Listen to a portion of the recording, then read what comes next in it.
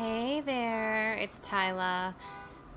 There's a car alarm going off in the background, and I was going to wait till it was over. However, I really don't want to wait. I want to just do this now.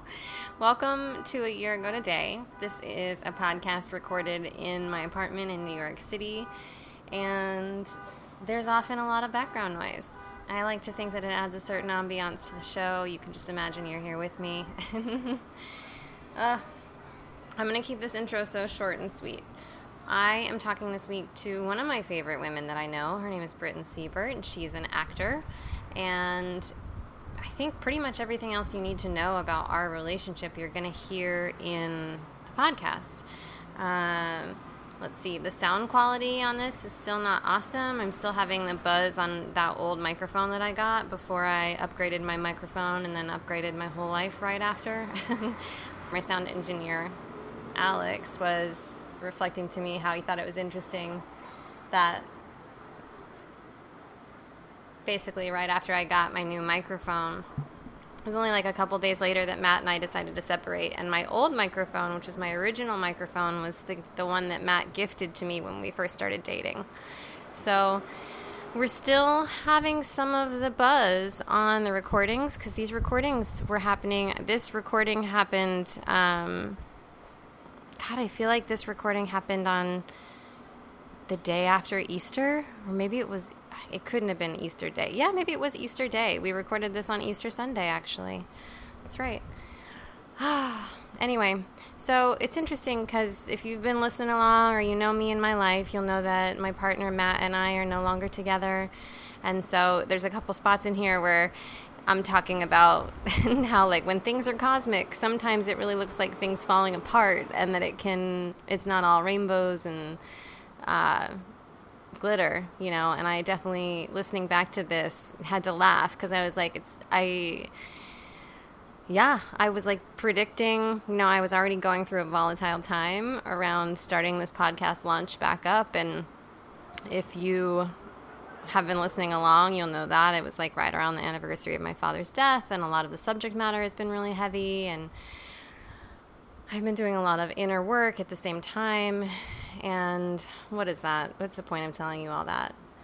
The point is just to say that it continues to amaze me when I come back and listen to these, how they're even more pertinent and true for me than they were when I recorded them.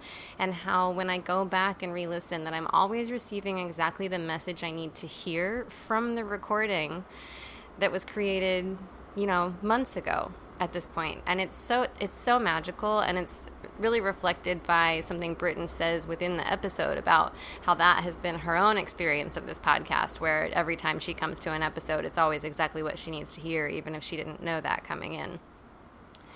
What else? Did I write any notes here? Hang on. No, I think that's it. This is a great episode. I hope you guys enjoy it. I really like it. And I'm not going to say too much more because I'm frankly feeling a little overwhelmed by life, which is appropriate given the conversation that you're about to listen to. And if you have any feedback, I'd love to hear it.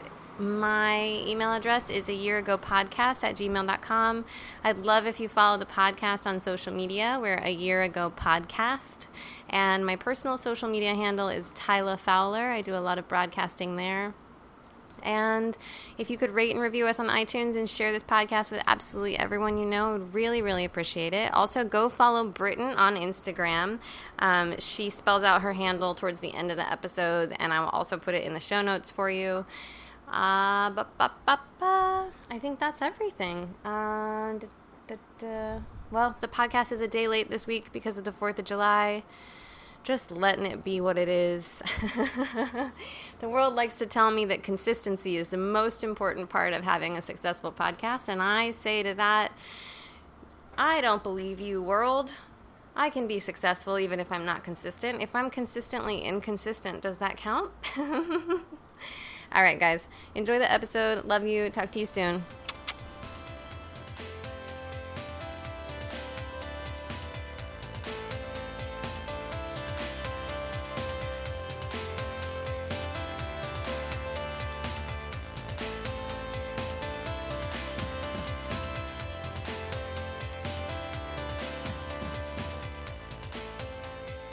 Hello? Hello? Oh my gosh, hi. Hi, love. How are you? Well, to be perfectly honest, I am so hungover. Really? Ugh, that's great. I have this, commitment to showing up and, making this fucking thing regardless of how I feel, Yeah. Yes. And I'm also, so excited to talk to you, and Yes. I'm also, so hating myself right now, Of course. Oh my gosh. I 100% understand. I didn't go to bed until 4 last night, and I was in bed ready to sleep at 10:30. Ugh. So I'm if you can be hungover from not getting enough sleep, that's where I'm living currently. Well, thanks for the extra 30 minutes this morning. Of course, of course. And we're going to do this, and I want to apologize for my state of being. Oh my gosh, do not apologize. Dude, it's great. I love it. Oh, I love you. Yeah. Oh, it's so good to hear your voice. I know. I'm so excited. We've been, I feel like when we met, we first connected around the podcast, and so I feel like we've been, waiting for this moment forever, this is my, oh, God. This is, me being hungover on the day of my friend Mara's wedding. I was in her bridal party, and her wedding was in Paris, and I was so hungover on the day of the wedding, I threw up all day. Oh my God. But that's, kind of a little bit how I feel. It's, almost like one of my best friends is getting married today, and I'm I can't believe I'm hungover for this, because I've been so excited for this conversation. I know. But you know what? It's very symbolic of just how life just keeps rolling. Life just keeps going, and you're gonna be hungover sometimes, and that's just true. Is what it is.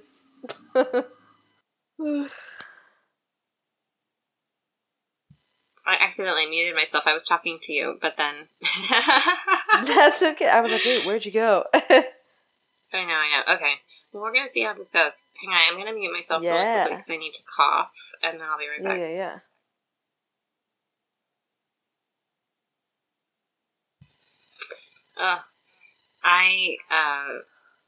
So I started recording this season, I feel like it's been almost 3 weeks, and I was fine for the first episode, and then I got sick, and I've been having this cough, the whole time, which is hilarious. Oh my gosh, of course. Okay. Let's dive in, shall we? Yeah. Okay. So I have, the last episode I recorded, I started a little bit differently than I have in the past. And I'm going to explain that to you. Great. And then we're just going to take it away. And this is going to be sound edited, so anything that needs to be edited out can be. Okay, cool. And I doubt that we'll probably have anything that needs editing. Oh, I'm so excited. Me too! I'm feeling less hungover by the second. Good, yay. Okay. So, here in a minute, I'm going to ask you to finish the sentence, a year ago today, and then you fill in the blank. And then as soon as you finish the sentence, I'm going to invite you to, well, I'm not going to say anything. This is the invitation. As soon as you finish the sentence, I want you to close your eyes and and breathe. And go back to really where you were in your body a year ago today. And then when you've landed, share with me in one word how you're feeling. Okay. Yeah. Okay.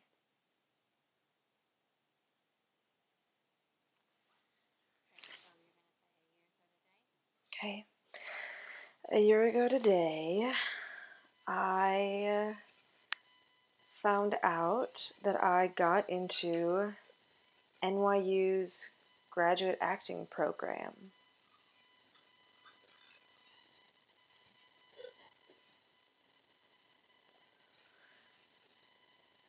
And I was feeling overwhelmed.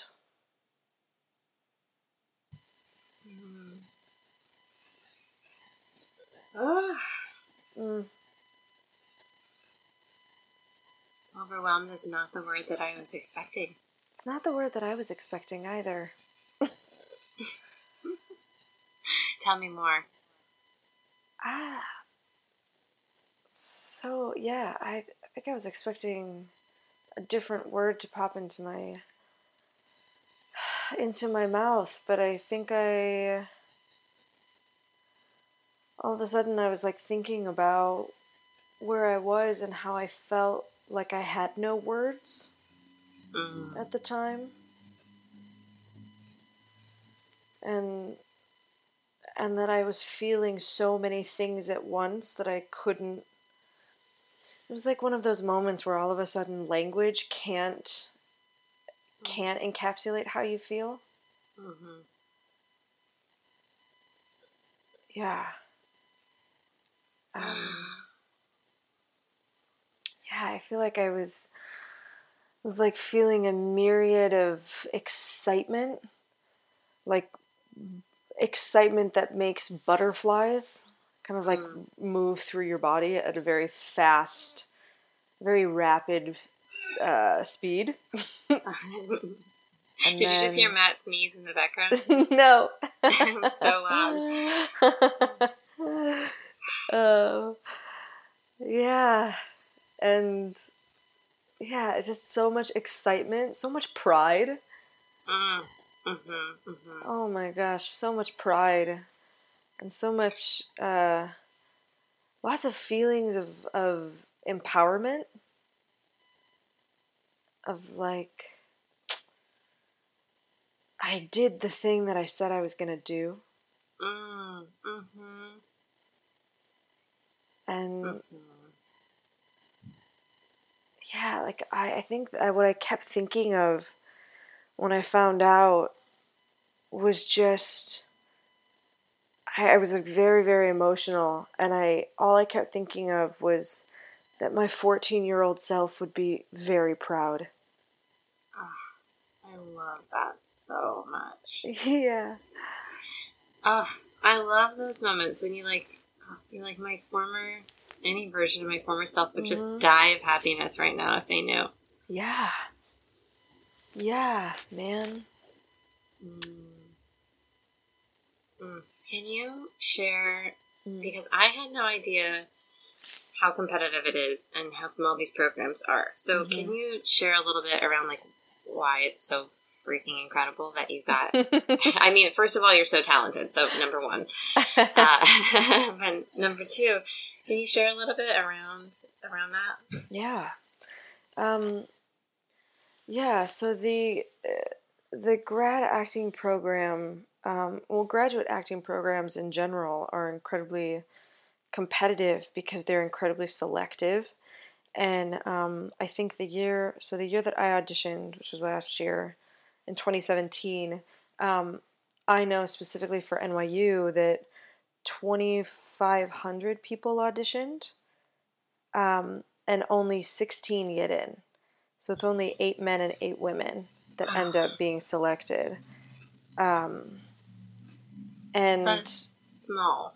Yeah. Small number. It's a small number. It's a kind of being like, wow, I'm one of 8 women to get into this program. And there's and the thing with graduate acting programs is there's a bunch of different philosophies and things that people believe make a good graduate acting program. And there's kind of, I don't know if I go to say that there's like a hierarchy of the most prestigious or the best schools, because I think that every program is every program fits somebody differently.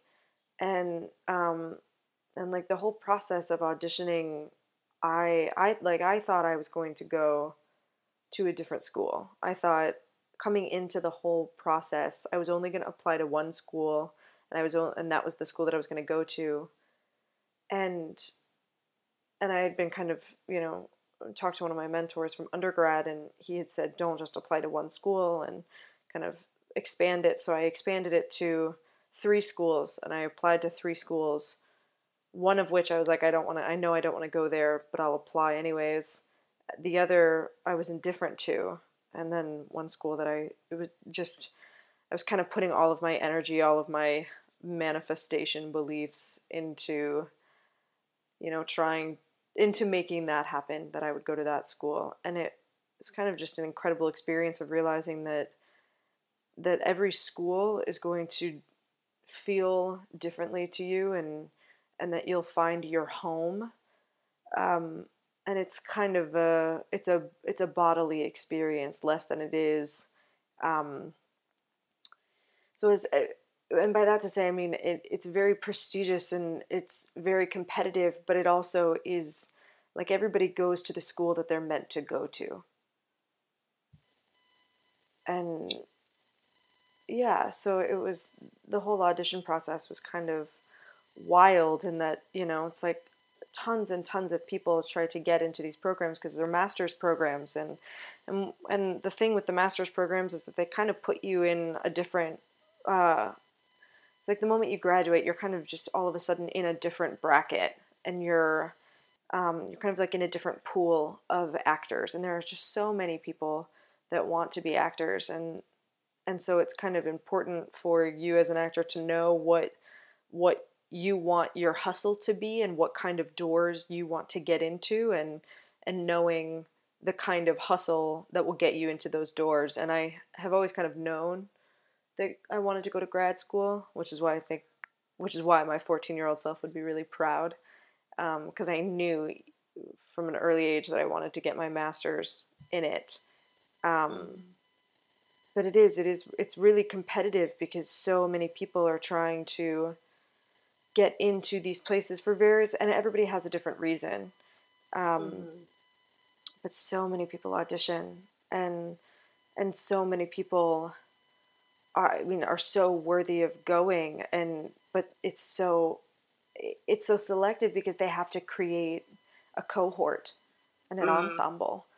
And so it's like some of the most talented people I know in my life didn't get in, or would not get in, or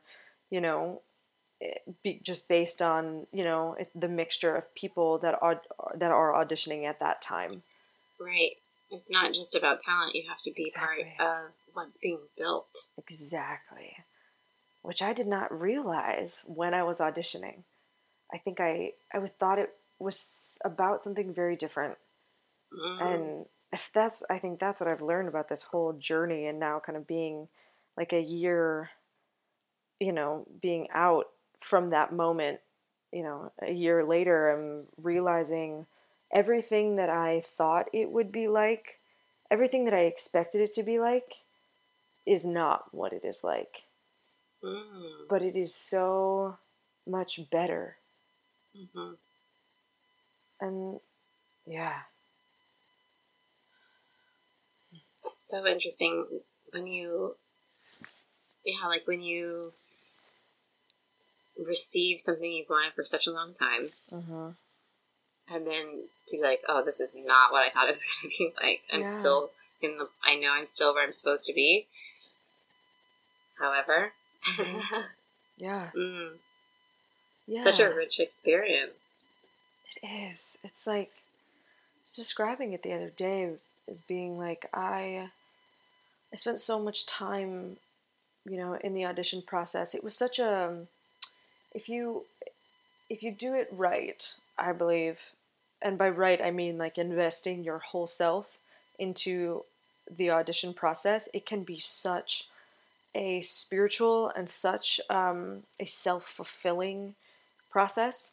And that, like, if you really take the time to like excavate the things that you need to excavate, and look at the things that are hard to look at, or embrace the things that you've been avoiding embracing, it's like you come out of the process a completely different person.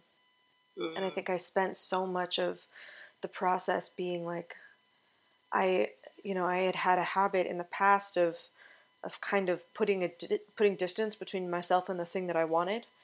and trying to like feign, trying to feign. It was more like feigning apathy and like feign indifference or ambivalence to keep myself safe. I would audition for things and be like, well, if I don't get it, that's okay. Or, what's meant to be will be. And it's like, all of that is true. But instead of kind of leaning in and really investing and saying, no, I want that thing and I'm going to get that thing, because that's scarier.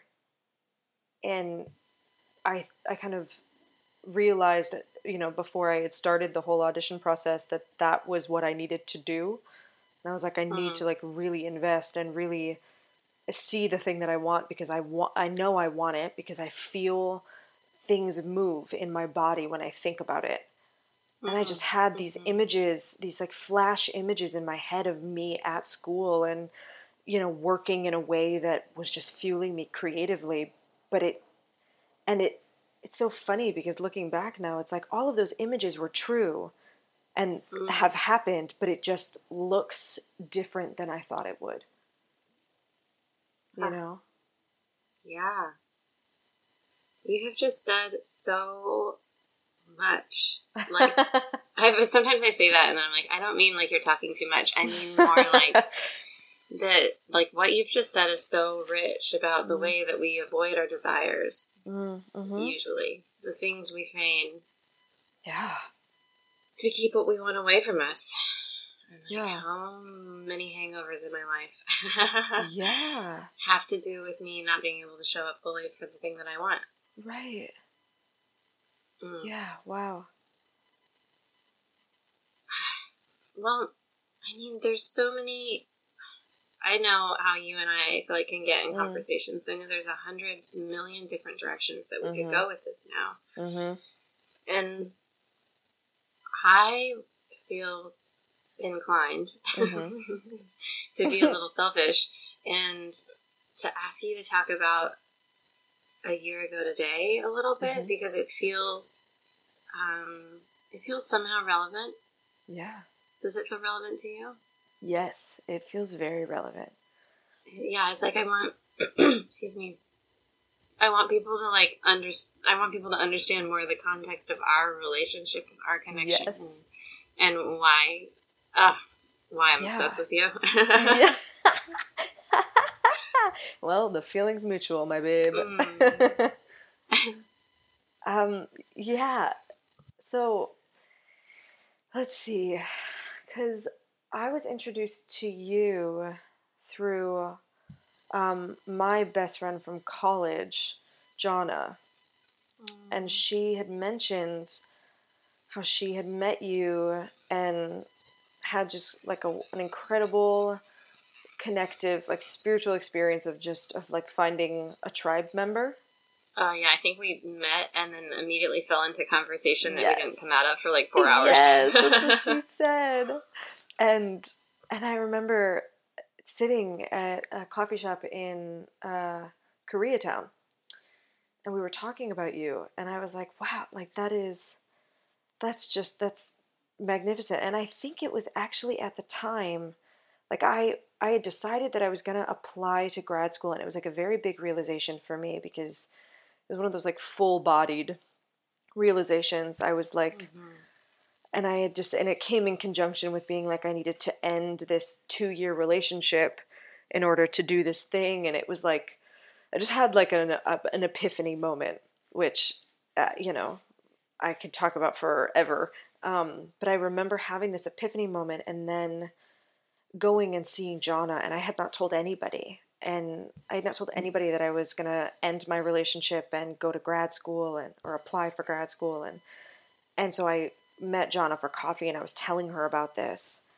And she, kind of flowed into conversation, and you came up and she was talking about like the podcast, and how she was like, yeah, my friend Tyla, runs this podcast, and talking about a year ago today. And I was so moved at the idea of that. And it was kind of coming off of, I had just described what I was going through as an epiphany, and Jonna said probably the most profound thing that anyone's ever said to me, period.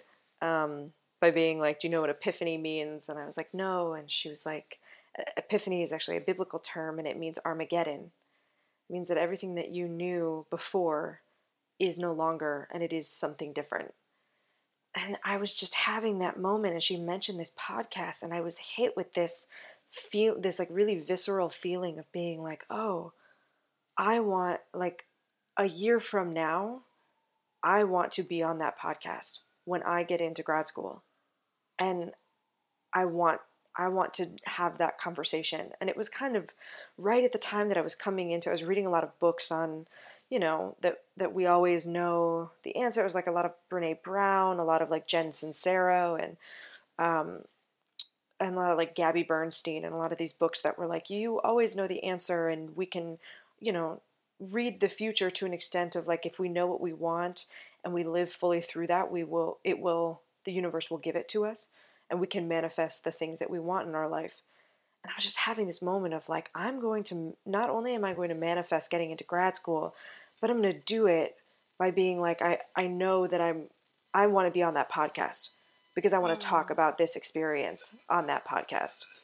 And I wrote, and I had my journal with me, and I remember writing down, like, email Tyler, and I wrote that down, and then, Jonna and I think when you and I met was at Jonna's house for that dinner party. That's right. And I just remember being like, oh God, like, this is, yes. Like, it felt very familiar meeting you. And it was like, maybe because I had been thinking about this podcast and thinking about how I was like, oh, I want to do that. I want to be a part of that, because I will have an experience that requires me to look back, a year later and like take in that experience. And I wanted to do that with you and on your podcast. Yeah. And here we are. How magnificent is that? I know. It's so incredible. It's also, I have to tell you, the most incredible thing to meet someone who is a fan of your work. I'm sure Yes. I'm sure that's happened to you. But to meet someone who's a fan, and then to also be like, I have in my like journal or planner or whatever to email you about this thing that I am trying to manifest in my life. It's it's so cool. Yeah. And I've just been so thrilled to do it. I was going to say, like, you knew what a year ago today was all about before I did, because ultimately, like, season 2 hasn't been very much about it. Yeah. About this idea, but, like, this idea of manifesting. Yeah. And I remember because I had listened to, when Jonna told me about the podcast, I had gone back and, like, I had listened to the first episode, and I think the first episode was like 10,000. I just remember 10,000 being in the title, and like you talking about going and being like a creme, and like that's the second episode, the second episode, and talking about that experience, and like, and I was so moved, like, to tears. Like, I just had such an emotional influx when I was listening to that episode, because you were talking about being like, this is, like, I just know that I have to do this, and I know that I'm going to do this. And I was so moved listening to that, because I was like, that's exactly how I feel about school. This is exactly, and it just came right at that time, and it was like, I just kept listening to the episodes one by one, and I felt like all of them were speaking to me in various different ways. I remember there was one episode about a woman who decided, she was in this relationship that she loved, and she decided to leave this relationship. And I remember, and it was right at the time that I, like, was ending my relationship so that I could start this grad school process. And I just was so moved. That's the only word that I can think. It was like so much shifted within me, and I just felt so much like crack open when I was listening to it. And I was like, this is it. I want to be a part of this. Oh, I love that so much. And it's so interesting, because it's like, when we say, anytime we're saying I want to be a part of this, it's not about the actual thing, right? It's about the resonance of the thing. Yeah. It's like that feeling that you get Mm-hmm. when you recognize yourself in something. Oof. Yeah. Mm. So how has this year been for you? Mm. I mean, I know I've heard snippets. Yeah. And the parts, it's very, you hear that horn? Yeah. I'm just outside my apartment. Someone is really excited to tell someone else how they feel. Say. So it's so interesting because talking about resonating with that episode around the creme, which for anyone who doesn't know, my creme is a program that I did with a coach, Tara Marino, and it was a $20,000 investment, which for where I was in my life at that moment was an interesting decision to make. Yeah. The best decision, and the thing that has been so interesting to me witnessing you on this journey has been how this experience for you has been such, like, when I've talked to you, it's been like, oh wow, you've been in a year-long, like, personal growth mastermind intensive program for a year, sequestered from reality. Like, oh my God, yeah. Can you talk a little bit about that? Because the thing is, I feel like I had no idea what it was like to be an actor before I moved to New York and was dating an actor and now have so many friends who are actors, but like the grind that it is, I have no idea about grad school, so I don't think that a lot of people out there know. So if you're like, I went to grad school for acting, I don't think they know necessarily what that how means. intense that experience is. So I would love for you to share a little bit about that. Yeah.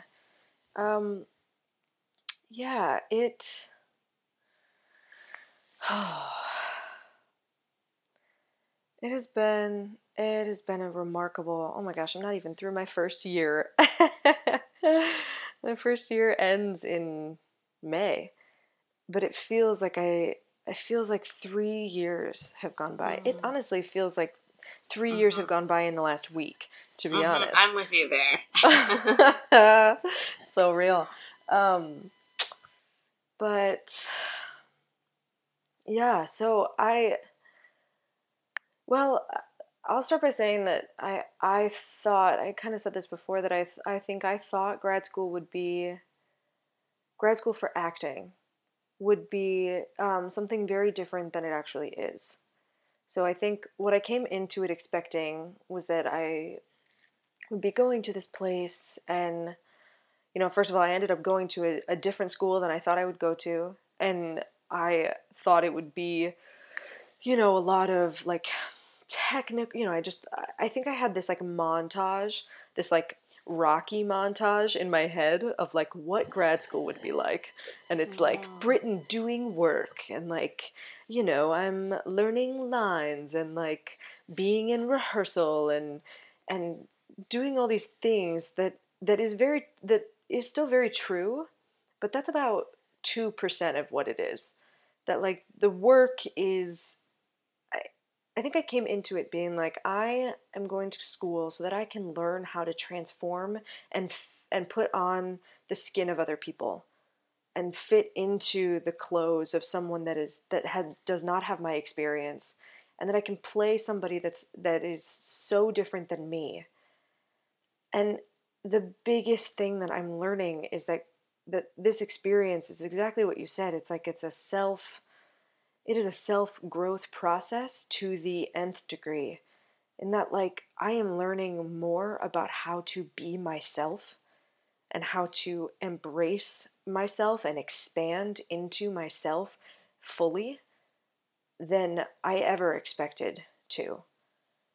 And I'm doing that with a tribe of people, and that is also a massive part of the experience, in that like there's 16 of you and you're in this cohort, 8 men, 8 women, all from different walks of life, all different ages. Like the youngest in my class is 22 and the oldest is 33.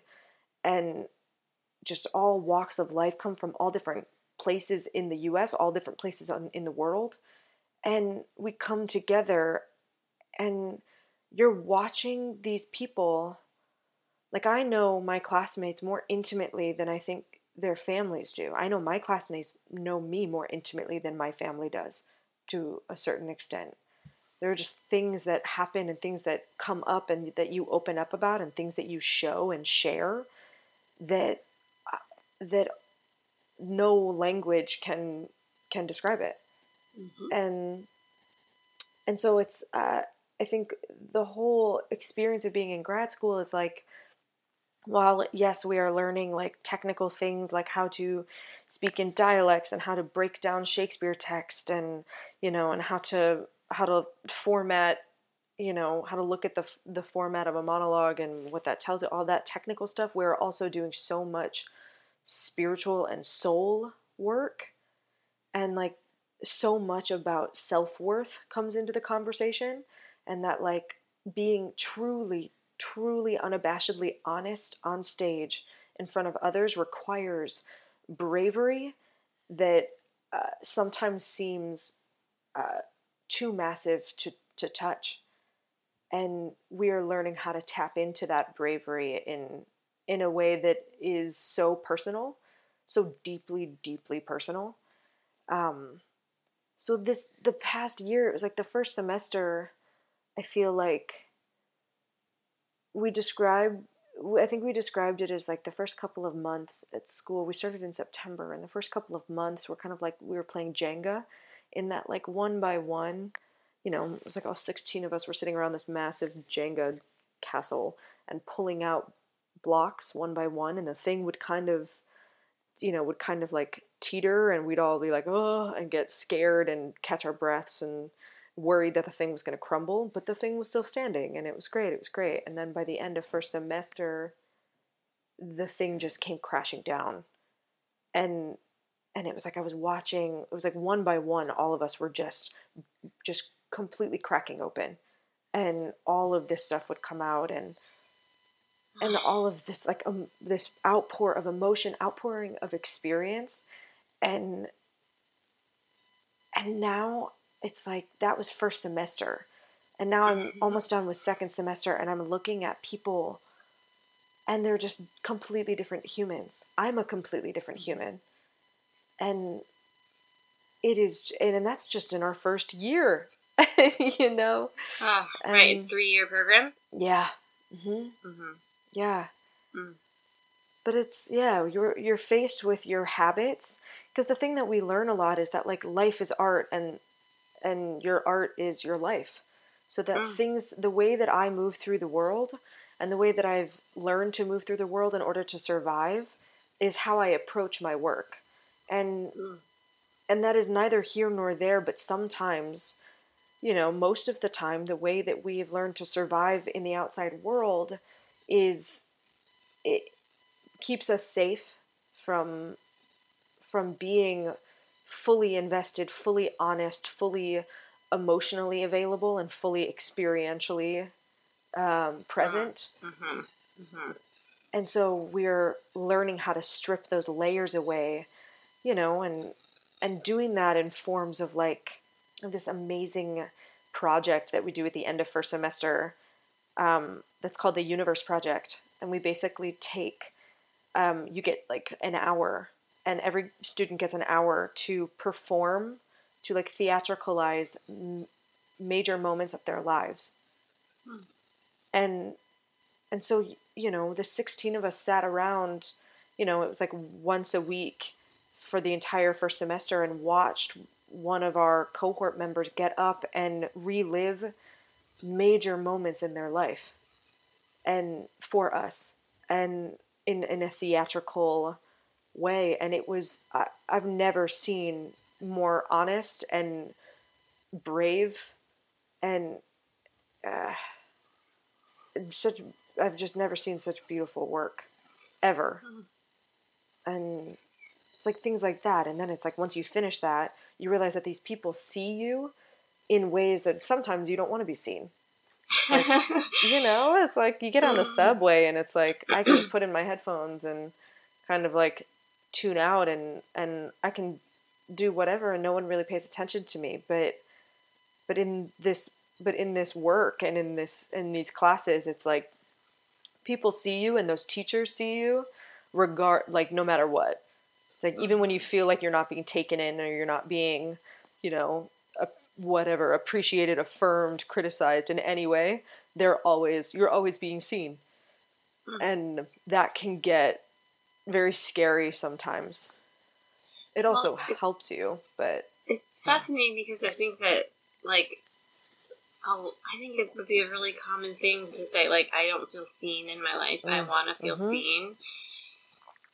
However, yeah, yep.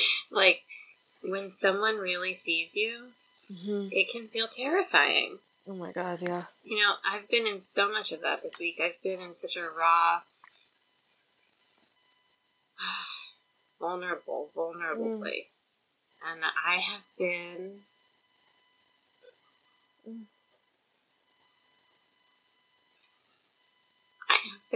doing that in front of people. I've been doing that in front of the people that I am in relationship with in my personal life.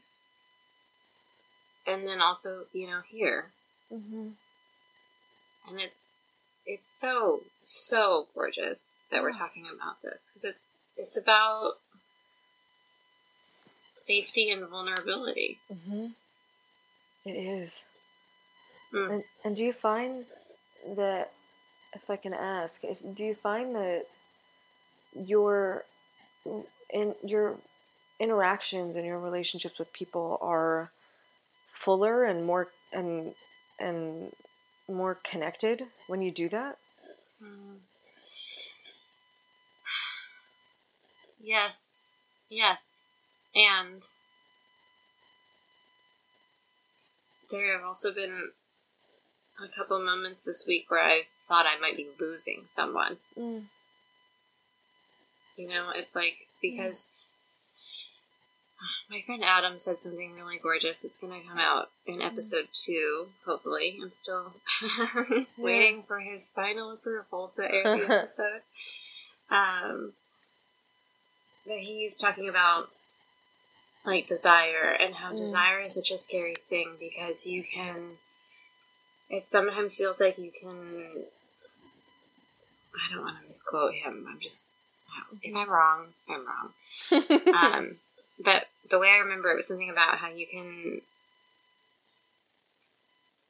know the direction that your desire is going to take, but you can't necessarily know the magnitude. And I feel like it's that way with all energy. So it's like I can know the energy I'm feeling, I can direct it toward the person who needs to receive it as lovingly as possible, while still standing in my truth and, being strong and powerful and taking care of myself. But you can't, when you unleash something so raw, and I think that you'll probably agree with me around this, when you unleash something that's totally raw, you have no control what happens to it as soon as it leaves your body and what it's going to do to the other people in the room.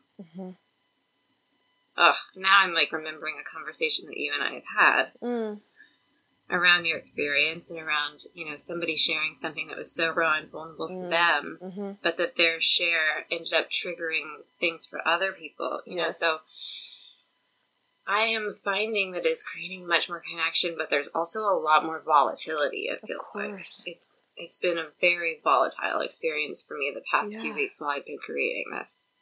Of course.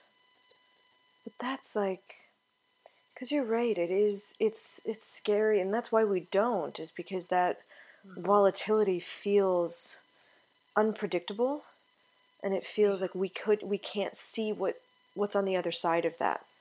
And it's just, and so we move into a place of fear, but that volatility is life and is what makes it. It's what brings like blood into our bodies, and it makes things move in us, and that's the thing that makes us feel alive. It's what we came for. Yeah, it's what we came for, and it's Joseph Campbell has this quote that I love, and it's like, I'm going to paraphrase. It's like, everybody thinks we're here on this earth, like, searching for the meaning of life. And he says, but what we're looking for is not the meaning of life. What we're really looking for is an experience of being alive. And,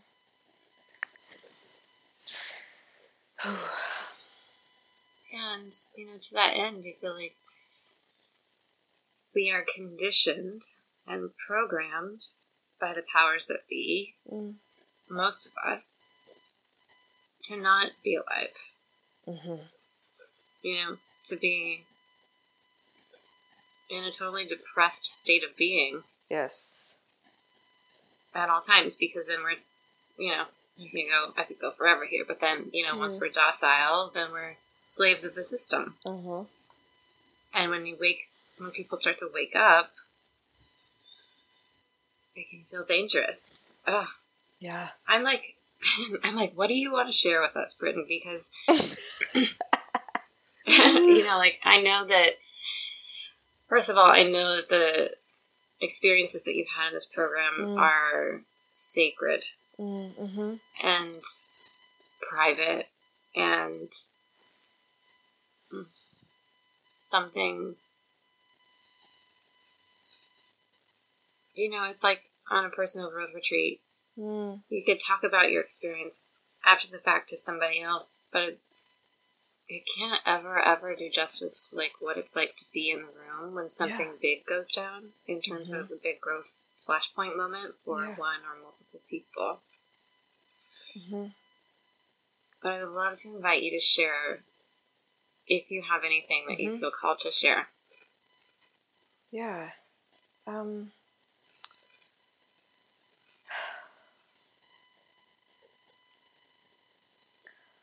Well, I'm thinking a lot about the past couple of weeks for me have been very interesting in that, like, I have realized about myself that I love learning and I love being a curious and hungry student. And so what that does is that it gives me an insatiable and completely ferocious work ethic, which is wonderful because that's a hard thing to teach. It's hard to teach someone how to work harder. And so I'm grateful that I have that kind of innately within me.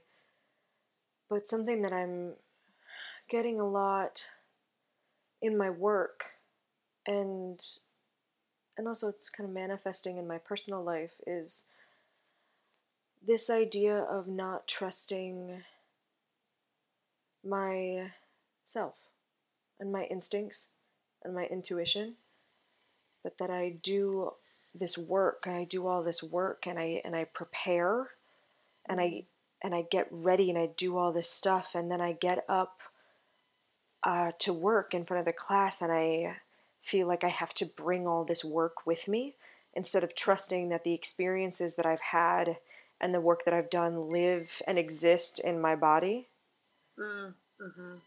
And so what's happening is my teachers are having to, and just like on a classroom level, my teachers are having to be like, you need to let go and just trust yourself. But in a personal, in a personal life level, I was like resisting. I was resisting kind of following impulses that I have and feelings that I have about people and about connecting with people because I was like,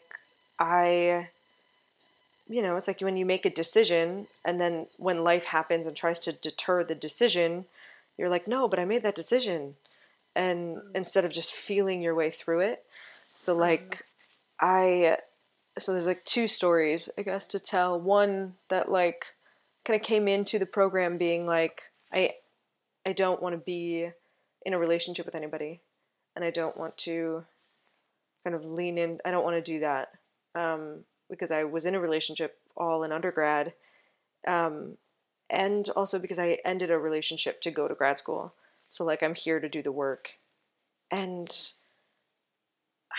I've had an experience over the last couple of weeks of like, you know, realizing that like there are a lot of feelings that have come up for me for one of my classmates, and and kind of teaching myself how to lean into those, even though it is unexpected and it is scary because it is unexpected, but that like trusting my body, and that like if this person brings me joy, and that like I love spending time with this person, that like that is the answer, that that is your intuition, and that that is your instinct, and kind of letting go of the need to like be a good student, and just like and experience life, and experience, and you know, by experiencing life, the extension of experiencing my work, you know. So I've been trying to teach myself to let go of doing homework, and let go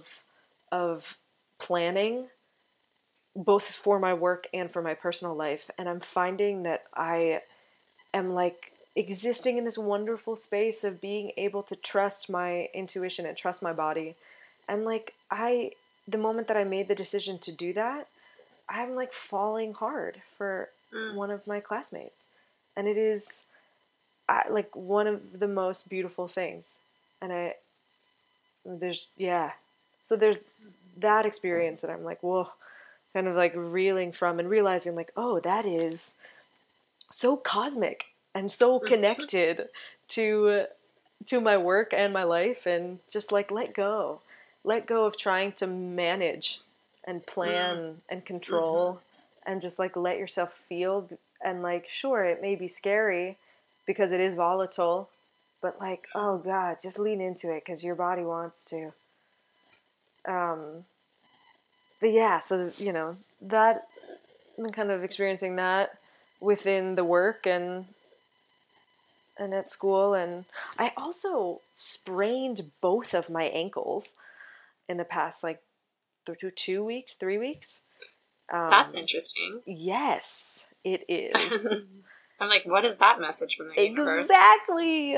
Oh god, because I think the first one happened, and it was funny because it happened in rehearsal, or it was like on a break from rehearsal, and it was one of those things where like I've had to like sit out of classes and like just sit and watch because I can't do certain things, and like I haven't been able to go running and all this different stuff, and it's making me incredibly emotional, and it makes me incredibly vulnerable, and I get really frustrated by it. And all of my teachers are coming up to me. You know, I have this one teacher who's just a wizard, and he came up to me and he was like, you know, you need to, like, are you doing okay? And I was like, yeah, I'm fine. And I was like, and I had been noticing that all the other faculty members were coming up to me, like individually being like, how's your ankles? How's your ankles? And I was like, why does everybody know about this? And I said this to him. I was like, why does everybody know about my ankles? And he was like, well, because I told them. And I was like, why? And he was like, because I knew that you wouldn't, because you don't like to ask for what you need. And I was like, no, I don't. And, wow. yeah. And he was like, yeah, you need to learn how to not, he's like, we get it. You are strong. Like, you are a strong female. Whenever we talk about, you know, anything having to do with like, not even just determination, but it's like, we've been having a lot of conversations about like, you know, sexual misconduct, obviously, because of everything that's going on in the entertainment industry. And I've just been very vocal about it. And I was part of this like sex on stage workshop, and I just had a lot to say about it because it's something that I'm very passionate about, and I'm also pretty knowledgeable and have had a lot of experience with. And so kind of talking about that in front of others, and he was like, we get it. Like, you are a strong female. Like, I have no problem like putting you on a set anywhere in the city, and knowing that like if you had to do anything, you know, of any question, that you would be fine because you are strong. Like, we get it. You ran a marathon in your first year at grad school. Like, you are strong, but you need to learn how not to be. And you need to let yourself not be. And I was like, and this happened like 2 weeks ago. And I was so rattled by that because I was like, whoa. Huh. He was like, listen, like, you can get up on stage, and when you know that you have to be open and vulnerable and available, you make the decision and you do it. And you are so there and you are so honest. But what happens when you're not prepared for, when you don't see it coming? You shut down and you lock up. But like, you need to live in the spontaneity and the unexpectedness of maybe not always being prepared for it, but allowing yourself to still stay open. It's like, this wonderful analogy that one of my teachers said is like, when you go surfing, I think you've been surfing, haven't you? I have been surfing, and it like changed my life. Yes. It's like become a radically anchoring spiritual experience. Yeah. She used the analogy of in class of being like, when you go surfing, they teach you that when you fall off the board, not to like get stiff or try and like get it small, but actually to expand and soften so that when you fall into the water, you can be ready to swim with the waves. And so it's like to fall and be as big as you can and as soft as you can so that you can just flow with the water. And she was like, that's what you guys are learning to do here, is like, when you fall open, as expanded and soft as you possibly can. And it was just like, whoa. Yeah, that's like... Okay, well, no one told me that when I went surfing. Okay, it might have helped. Wow. That's so beautiful. I know. It's so interesting because coming into this conversation, the word that you chose was overwhelmed. And, kind of like for the first half of producing, so the podcast kind of became resurrected about 3 weeks ago, and I've been recording episodes like crazy. I only have 2 more to record after this, and then season 2 will be done recording like the main episodes. Yeah. And kind of in the first half of that, anytime someone would ask me how I was doing, I would say, I feel like I'm about to be overwhelmed at any moment. And then I started to understand that narrative probably wasn't really helping me. Yes. Oh my God, yes. And so I started saying that I feel like I'm riding a big wave. Yeah. Because it's the same thing. When you're riding a big wave, being overwhelmed is kind of inevitable. Yeah, like, of course. You will eventually fall off the board, have to jump into the water. But it's not a negative thing. Exactly. It's just part of the process. Yeah. And so that's kind of how I shifted the narrative around talking about this. And it's so incredible that is the analogy that you're bringing up now. It's so beautiful. Yeah.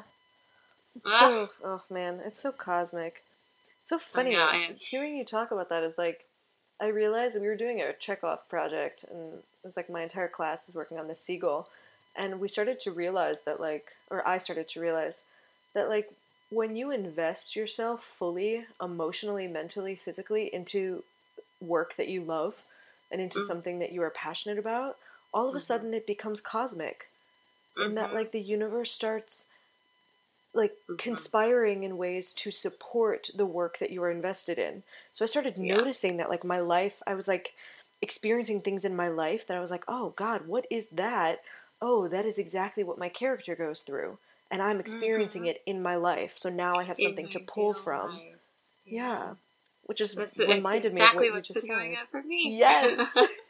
I was talking about, it's been feeling a little volatile. I've been needing to set a lot of boundaries lately. And I would also say that boundaries is one of the main things I teach people about, which is hilarious because I realized this last week that in a lot of ways my boundaries have been very lax. Yeah. And I've really been tested, and it's not been You know, I think it's interesting because I think a lot of people kind of, I was going to say, like, what's the word? I'm thinking of like sparkles and unicorns. Like a lot of people do that when they think about spirituality, or when they hear somebody say like life got so cosmic, they're like picturing unicorns and rainbows and sparkles. And I'm like, no, life getting so cosmic actually feels like rolling around in the mud a lot of the time. Oh my God. Beautifully so. And fully equipped with absolutely everything you need in every moment, because that is like when things are in alignment, that's how it is. But it's not all rainbows. You know, when things are cosmically aligned, sometimes that's when shit gets hard, because oh, look at all of these tests that I'm attracting. Look at all of these opportunities the universe is handing me. Like you said, to experience the thing I need to experience in order to be able to live this on stage, whether on stage is like on a literal stage for you, or on this podcast for me, or just like in our lives. It's all just information. It's just giving you more information to fuel you. Yes. You know? Yes. It's so interesting. I was thinking about that yesterday. It was like, everybody has access to the same amount of information just by virtue of being in a human body. Yes. But, you know, if we're in that kind of like just like depressed state, unawakened state, we don't receive the information that's all around us all the time. And it really is, I think, about opening so that you're receptive to the information that's already at your disposal. And that is what we're talking about when we say things got cosmic. When it's things got cosmic just really equals like, I am at a point right now where I am open and receptive enough that I'm starting to be able to see the perfection of absolutely everything I'm being handed. Yes.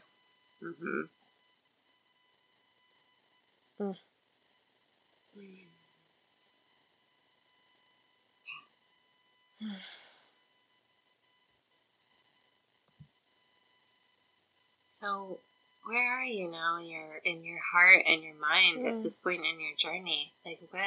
What? I'm like, what does the future hold? I already know that for you. I'm seeing you. I feel like I said this the other day. It's like, oh yeah, that's the face I can't wait to see when you win your Oscar. Yes. You know, like, oh God. But you know, you have 2 more years, and okay, I'm like present to the fact that it's been an hour, and I try to keep the episodes to around an hour. But I also want to invite you to maybe speak to, if it feels good, the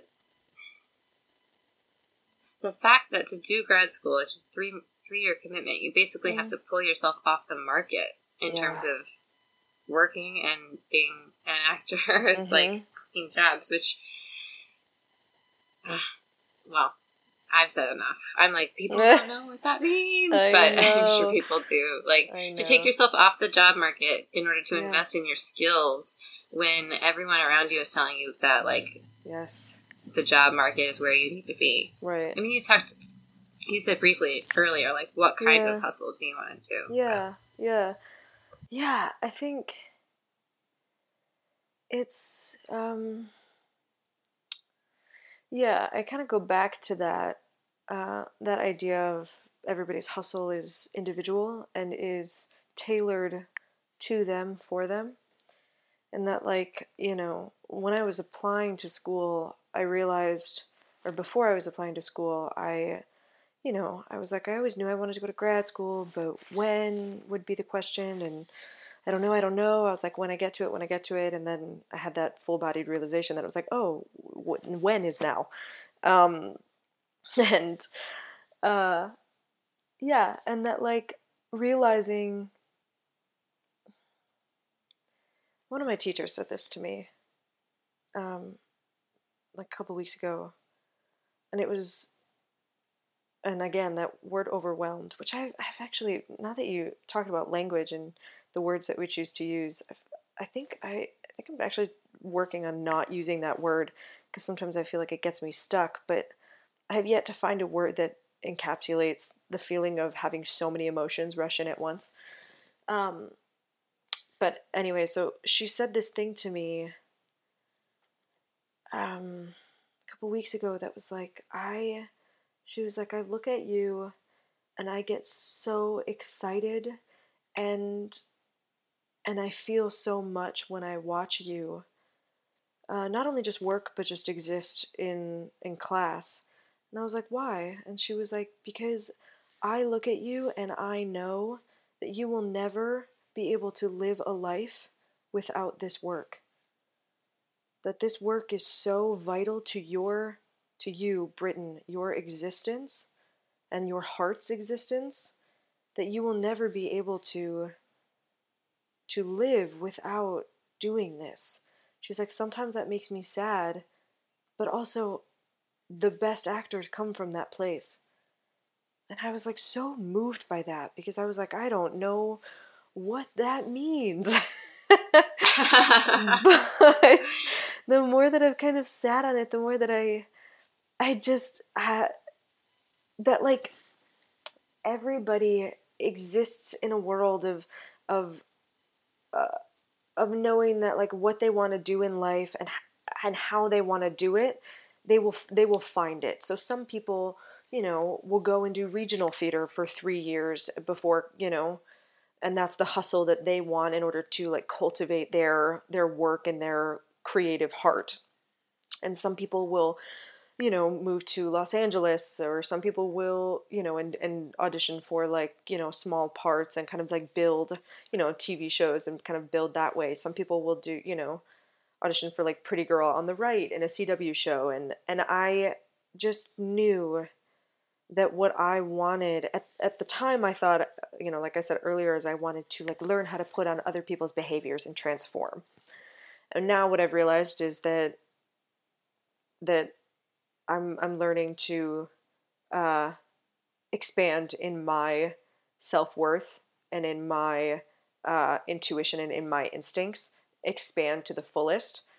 And and I want to do that by like cracking it open, by like getting these people and these experiences and these texts underneath my rib cage, and living so close to my heart and my organs that I can't move through the world without them.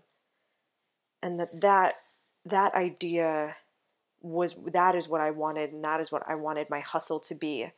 And so removing myself from the market per se, there was a little bit of anxiety that kind of came in, and worry that came in for me. I'm on the older, there's like a handful of us that are on the older end of my class. So it's like there's like 4 of us that are like 28, and then there's someone who's like in his 30s, and then everybody else is between the ages of 22 and 25. And so there was a little bit of like, oh God, when I leave this place, I'm going to be 30. And removing yourself from the industry there, it's deceptive, because I think that there's a lot of this kind of like veiled, empty talk about like, well, you need to take advantage of your youth and you need to do this and do that in order, when you're young, and kind of build your repertoire, your skill set that way, and appeal to these directors, these casting directors, these agents, these reps, all this different stuff. When like at the end of the day, you being as expanded within yourself and your abilities as possible, that is the thing that people, that is the thing that people want to watch consistently, 8 nights a week, 8 shows a week, every week on a major TV show. That is the work that people pay to see. And realizing that has kind of given me a lot of solace, in terms of like, there's always going to be this like, oh God, am I making a good career move? But I know that like this is lifelong for me, that I'm never going to be able to live this, at least in this life that I have. I'm never going to be able to live this life without this work. So when I'm on my deathbed, I want to look back on my life and be like, wow, I invested and I leaned so far in to this work that made me feel so full. And it wasn't about anything superficial. It wasn't about getting people to like me. It wasn't about this like weird, industry talk. It was all about the humanness, that I want to be a part of the human exchange. And in order to do that, I need to invest fully. And so taking myself away from auditions and away from, I think in the beginning of the year, there was, my manager kept kind of emailing me being like, hey, there's this. Hey, there's this. Like, would this pull you away from school? Does this interest you at all? And I had to keep being like, you know what I'm doing here is so much bigger than that, than those, individual, momentary, temporary opportunities. Because there will always be more opportunities. They will always come back around. And I know that when I leave this place, I'm going to be so grounded in myself and in my abilities that I'm just going to kind of like, I'm going to leave this place and I know it's going to be, I don't know, it's like I always hesitate to talk like this because I'm like, wow, confidence. That's a weird thing to have. It's a new thing to wear. Yes. But that I just know that I'm going to leave this place and I'm going to kind of, I don't know, I'm going to kind of start, I'm just going to go. I'm going to kind of like, it's going to be a springboard and I'm just going to start flying. You're going to go. You're going to just be living the life. Yeah. Living the life of your best dreams, as my friend Madeline Mahoney would say. Yeah. Yeah. It's so interesting to listen to you because as you're talking, I'm realizing that it's been about 3 years since I left my last full-time job. Mm-hmm. And that really, essentially, I've been off the market. I have not, I've done work here and there. Mm-hmm. It's been on my terms. And it hasn't been a lot, you know? Well, I say that. I don't want to minimize what I've been doing. I've supported 2 books in being published. I've, edited 2 full books. And I've done, last year I coached 12 women for free for 3 months. Yes, you did. Because I needed to experiment with, free love, basically. That was my free love experiment. Wow. But it's, as you're talking, I'm like, oh my God, that's exactly what I've been doing. That's exactly what I've been doing. I have been doing the work to get as expanded as I can and as grounded as I can in what it means to be a human. Yeah. So that what? So that I can live. So that I can live rather than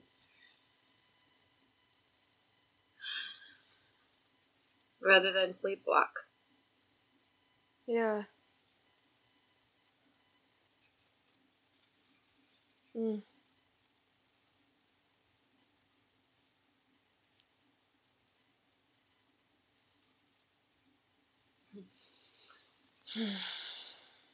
I love you so much. Oh my God.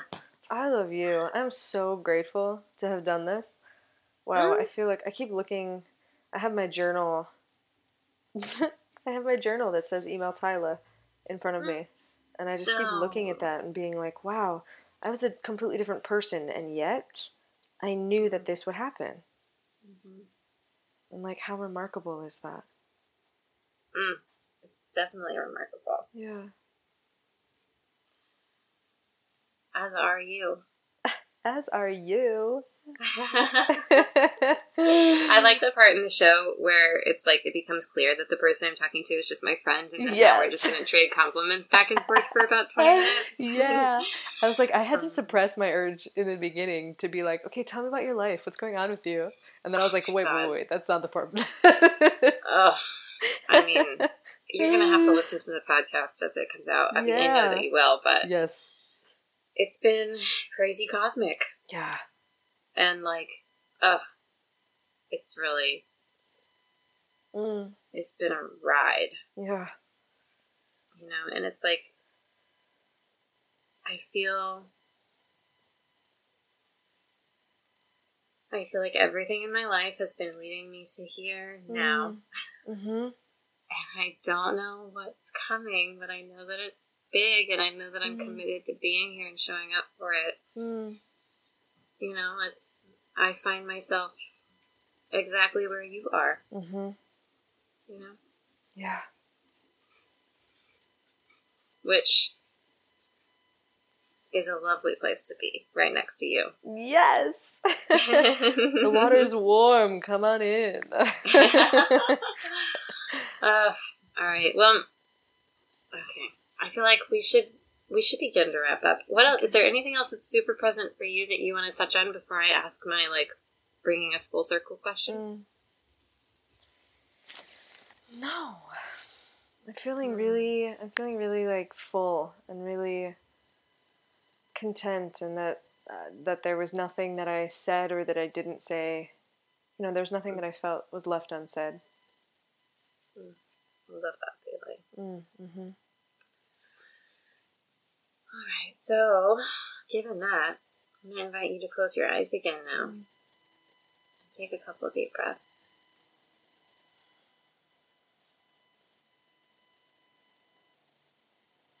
And let yourself feel alive in your body.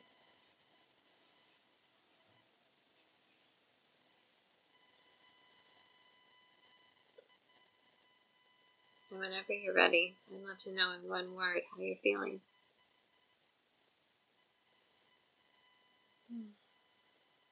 Full.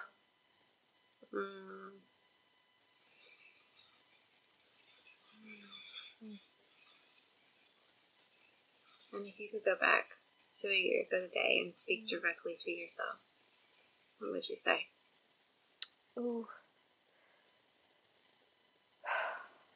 You make me emotional. I know, I feel it. Oh.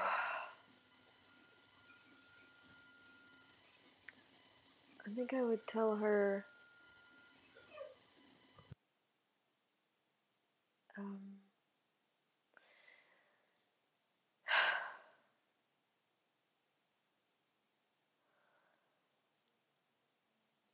that you're doing all the right things and to just keep expanding.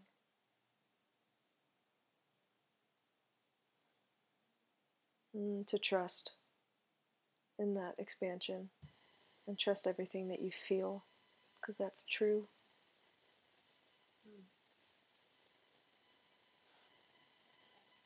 What beautiful advice.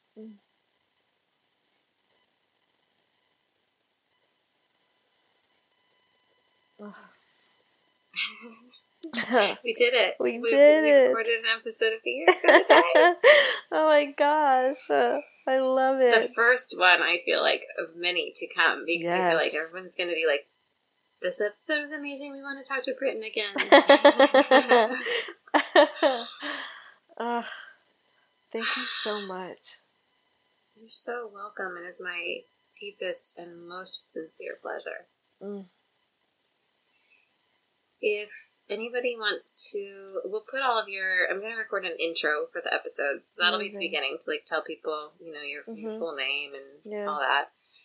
And I can put anything in the show notes if you want a website in there or anything. Yeah. But if there's just, like, one place people could go quickly and easily to see more of you, where would you recommend they do that? Probably my Instagram. That's the one that I think I'm most current with. What's your handle? KBSEIB. Great. So, anybody who wants to go stalk Britten, do that there. I do. There was recently something where you were rapping Shakespeare, I think. Yes. Which was my favorite. Amazing. I love you so much. Thank you so much for talking to me. Thank you. I feel honored. So honored. Me too.